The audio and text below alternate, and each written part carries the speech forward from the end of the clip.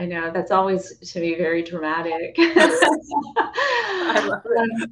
I know, I know. I kind of have fun with it. All right. Hi, everyone. Welcome, welcome to another episode of The Other Side of the Studio, where we talk about real life outside of those studio doors, outside of the gym, outside of the medical office. This is real life topics. And I can tell you today, my guest, who I'm so honored and grateful to have here. I'm already getting teary eyed thinking about it. We were just having this conversation and I'm highly emotional.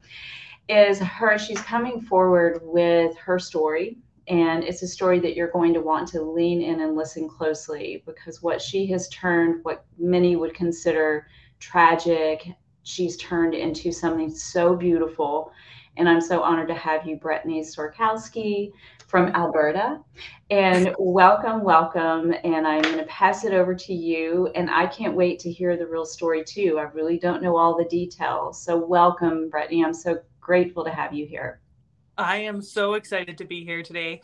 It's my privilege to be here and to share a little bit about what my story is. So, quick background. I'm not going to go into like the whole medical details of everything, but I, in 2020, oh my goodness, what year are we in? We're in 23. So 2021, our Canadian Thanksgiving, I got pregnant with what would be our unexpected surprise third child. He decided he was going to make his appearance whether we were ready for him or not. And he was born on Canada Day. So on Canada Day of 2022, we got to welcome our son, Beau.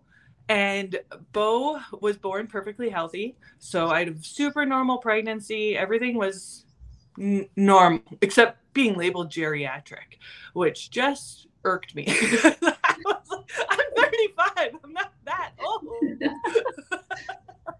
And so when Beau was born, he was given a clean bill of health. We get ready to go home from the hospital, and the nurse is like, there's something just not quite right. I want to keep him for observation. So we're like, okay, we'll just spend the night. Like, it was of no big concern. Now, that was at about 10 o'clock at night. By 2 o'clock in the morning, Beau was on full life support being transported to, let's say, it's the Stollery Children's Hospital. You guys may not know what the Stollery Children's Hospital is, but it's a mega children's hospital. So we were in an ambulance on our way to the Stollery Children's Hospital. Once we got to the hospital, they thought he had a respiratory issue. So they started to check out his lungs. They sent him for a CT scan. And then it was 7 o'clock in the morning. And in these rooms, they have like glass walls. So like the nurses are outside, you're inside. We're all like in the full garb. Like it's like Grand Central Station, thanks to COVID. And the neurosurgeon standing outside of the room. And I go, oh crap. This neurosurgeon is the same neurosurgeon that operated on our 6-year-old when he was 12 weeks old. So my brain goes, I know you. I don't want to know you again. So he walks in the room and he goes, can you take down your masks? And we pull down our masks and he's like, oh my goodness, I can't believe it's you guys. And I was like, I can't believe it's us either. What's going on? So he takes us outside the room and tells us and shows us the scans of Beau's head. And we discovered that he had almost 2.5 cups of blood in his brain. So sometime between being born and that 2 o'clock, something happened. We have no idea what happened. It is chalked up to medical mystery, but he had 2.5 cups on his spinal cord and on the brainstem. And so he told us that Beau had 2% chance of survival. Pray. Nothing much else we can do for the first 24 hours. Beau survived the first 24 hours. And he's like, okay, you guys have warrior children because our Gage, our 6-year-old, he only had a 50% chance of survival in his neurosurgery. And then Beau comes in with a 2% chance of survival and he survives. So I'm like, okay, we make them tough. they can survive. And so Bo survived his first 24 hours. He went in for his first emergency neurosurgery. Inside of that surgery, they removed a piece of the blood clot to the best of their ability. And then they inserted something called a reservoir so they could manage the pressure inside of Bo's brain. So Bo came out of that surgery, was on life support for the first 7 days of his life, and then defied all odds and got off breathing machines, started breastfeeding, like enough that the NICU was like, what, I don't understand what happened. Like, this child should not be here. So we were discharged when Bo was 2 weeks old, and we got to go home. We were home for a week, and Bo started leaking CSF fluid. And so I'm like, this is not good. So we go into the doctor. The doctor's like, oh, this real problem. I'm like, yeah, real problem. Like, this is not supposed to be happening. So we go into the hospital. They admit us again. Bo has his second neurosurgery where they install a shunt, and he gets an official diagnosis of hydrocephalus. So they diagnosed him with hydrocephalus. They put in a shunt. We were in the hospital for about a week. We get discharged again. We're home. Then the following Thursday, we get to go for CAT scan and like all the gamut of see how the shunt's working. And they give Bo the blood clot is like 98% gone. The shunt is working. Like, everything that shouldn't have happened. And they have no words for it. They're like, literally, medical mystery that he had a brain bleed, medical mystery that he survived the brain bleed. And then, so that was on the Thursday before. And then on the Monday morning, Bo's heart stopped. And so, Wow. So my husband revived him, and he lived 48 hours. So on Monday morning, his heart stopped for no reason. And on Tuesday night, we said goodbye. And it was the most peaceful experience I've ever had in my entire life. And it was such a gift from Bo. Because in that moment, we had all of our children together. We were able to be with him. It was God-filled, love-filled, peace-filled, just absolutely one of the most beautiful experiences of my life. But in that moment, I realized every single thing we had been prioritizing, we were wrong. Like, we had all of our priorities wrong. I would give anything to go back and be able to have that moment last forever. As hard as that moment was, I'm like, I would do anything to have that moment last forever. But it was also a moment where I realized that's what love is. And that's what so many people don't have the privilege of experiencing. And I'll never forget, we had a nurse named MJ and Michelle. And I'm 6 feet tall, and Michelle's probably like 4'11". And she's like, can I give you a hug? I'm like, you're the same size as my 12-year-old. Like, but they were so kind and so compassionate. And that moment really was the moment where, like, my life will never be the same from that moment forward. But it also caused us to make a lot of decisions on how we're going to live our lives. And having lost a child, are we going to become victims? Are we going to become the forever grievers? Or are we going to take this, like, to me, a baby's life is joy. Like, he committed no sin. He had nothing that didn't welcome him into a beautiful space. And so I look at it going, like, he was a baby, and his life's not going to represent the sadness. He was a warrior. He survived more than most people survive in their whole lives in his 5 weeks. He was loved. He felt safe. I was like, that's what I want people to experience in their own lives. And so my husband and I made a commitment that Bo's life is not going to be one of sadness and more permanent mourning, but it's going to be one that reminds people that it's joy. Mm-hmm. And I love my little guy Gage. He just said, he's like, Bo's light was too bright for his body. Aww. And I feel like he just summed it up so perfectly. And then I look at it going like, even the fact we named him Bo, so this is a side, but I was probably 38 weeks pregnant, and I'm in the shower, and you know when you're 38 weeks pregnant, like you're like everything's work. Huge download, and I hear like clear as day, my name is Bo. And I was like, oh, Daddy's not going to like that one. We were going in a way different direction. And so I shared it with my husband, and he's like, oh, I'm not a big fan of that name. And then when he was born, he's like, oh my goodness, his name's Bo. And I'm like, I know. I was supposed to tell you that, and I'm glad you got that for yourself. But then it was about 6 weeks after he passed away, and Gage comes to me, and he's got like this giant red bow, you know, like you put on top of presents, like Christmas presents. Yeah. And he hands it to me. He goes, Mom, look, we always have a bow on our present. Oh, gosh, I love him. Yeah. Oh. And I'm like, man, that is how I'm going to live my life. We have a bow on our present. And I'm not going to live in the future in anxiety, and I'm not going to live in the past in sadness and in grief. I'm going to live in the present. And I have the privilege of being a mom to 3 amazing children. And that is, it's even more of a privilege to be an earth mom and an angel mom. Like, that's not a privilege that's given to a lot of humans. And so I look at it as a huge privilege. So that's the story of my sweet Bo and how we're here today.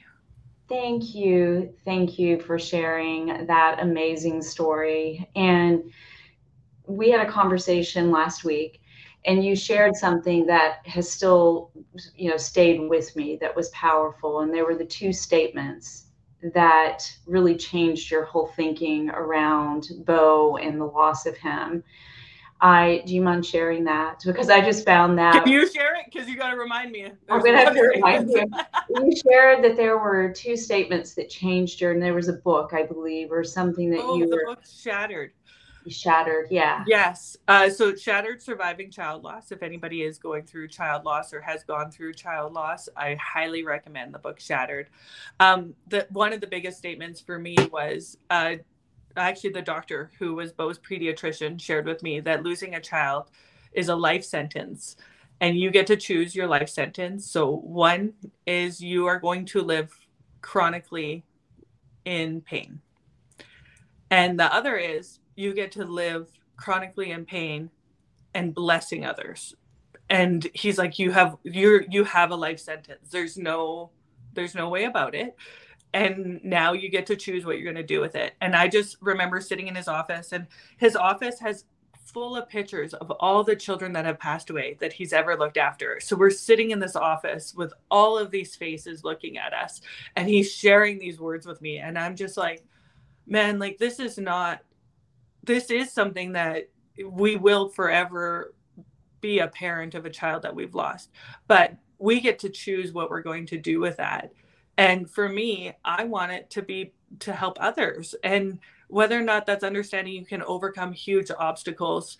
On our fridge, it says you survived 100% of your worst days. Mm-hmm. And we have. And so have you. Everybody survived 100% of their worst days. And so taking these nuggets and rolling forward with them really allows me, to pay unbelievable tribute to Bo, but also to be able to share with others that it may feel like really, really hard right now, but hard doesn't mean bad. Yeah. Yeah. And that's something that we have to remember. Yeah. Yeah. That is so beautiful, and it's so true. And I know that we've had conversations around, other ways that we experience loss, and we so often discount it, or we ignore it, or we avoid it for the sake that it is painful, or even having conversations around something considered tragic. And I'm sure you've experienced it where someone's going, oh, I don't know what to say here. I don't know. I'm uncomfortable. This makes me really and we've all experienced that on some, level.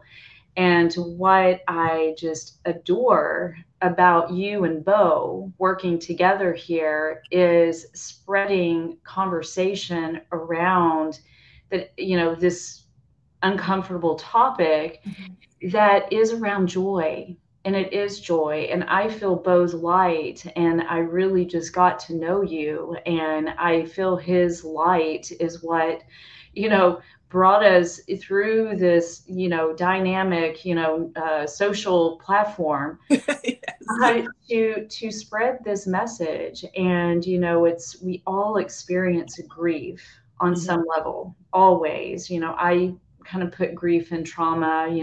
We all have trauma in our life. Mhm. Is and many of us choose to ignore it or turn our backs to it, where bringing it forward is one of the healthiest things that you can do. Feeling the tears, experiencing the tears. Thank you for being vulnerable and sharing that story and showing real life. And that's what, we are here to bring real life to all of you listening. So I just am grateful, so grateful. And you have two other children.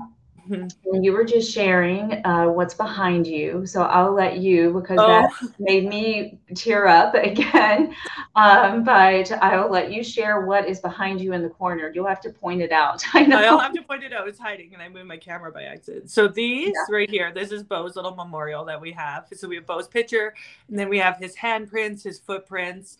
What else did the hospital did such an exceptional job. So they gave us all of these things to treasure those final 24 hours we had with him. And then my son Gage, he had to wear a helmet because he had neurosurgery when he was 12 weeks old. And so these are his helmets. And so he leaves little gifts for Bo at his little memorial thing. So here he brought him his helmets, and then downstairs he took him his little shoes I saw the other day. And I think it's beautiful to allow the process of letting go to happen organically for each human, and it's going to look different. Like, my husband doesn't grieve the same way I grieve. My son doesn't grieve the same way as my daughter. And so often siblings are the forgotten grievers. But I also think of like your statement of we all grieve in some way. And my grandma said it to me best. She goes, the only thing you can guarantee you're going to get better at as you age is grieving. Mm-hmm. Like, we're going to experience more of it. It's just fact. And like, Yeah. grandma's 83. Like, she's been around the block. She knows what she's talking about. Yeah. But I look at the fact that like we went through an exceptional season of grief and are going through a season of grief, but the skill sets that we've learned really apply to all loss. It applies to job loss. It applies to marriage loss. It applies to losing a home, we go through these seasons and nobody talks about the ugly stuff. And it's not even ugly. Like, I view it as like gardens from graves. Like, it's a beautiful experience to go through. And when people lose something, that means there's room for something new to come in. And that isn't a negative. And that's something like for us, I would give anything to have a baby here. But I also am not going to sit here and dwell that I don't have a baby here. I'm going to take his message and carry it forward. And that's something like you can do that with all of your areas of your life. But we have to get rid of the shame, the blame, the guilt, um that low vibration stuff that just happens. And I'm like, man, we all have shame, we all have blame, we all have negative self-talk. Those are all things we all deal with. So if we can just start opening these conversations, and if Bo's story helps somebody realize like you survive 100% of your worst days, that is an amazing gift to give somebody today. Absolutely, absolutely it is. And experiencing the tears and experiencing the process, honor the process, open up to it, versus being, even those topics that maybe you think, oh, I lost my job, or I'm transitioning into, or empty nesters. That's another Mhm. loss that I have experienced and have heard so many. Is like, but grieve over it, experience that, and give it the time it needs, versus saying, well, put on your big girl pants and just suck it up. Yeah. Yeah. Suppressing it is only going to make it worse, as in anything. So coming forward and having conversations about it, and being open, and being vulnerable, as we know in almost anything, helps us process through any difficult situation.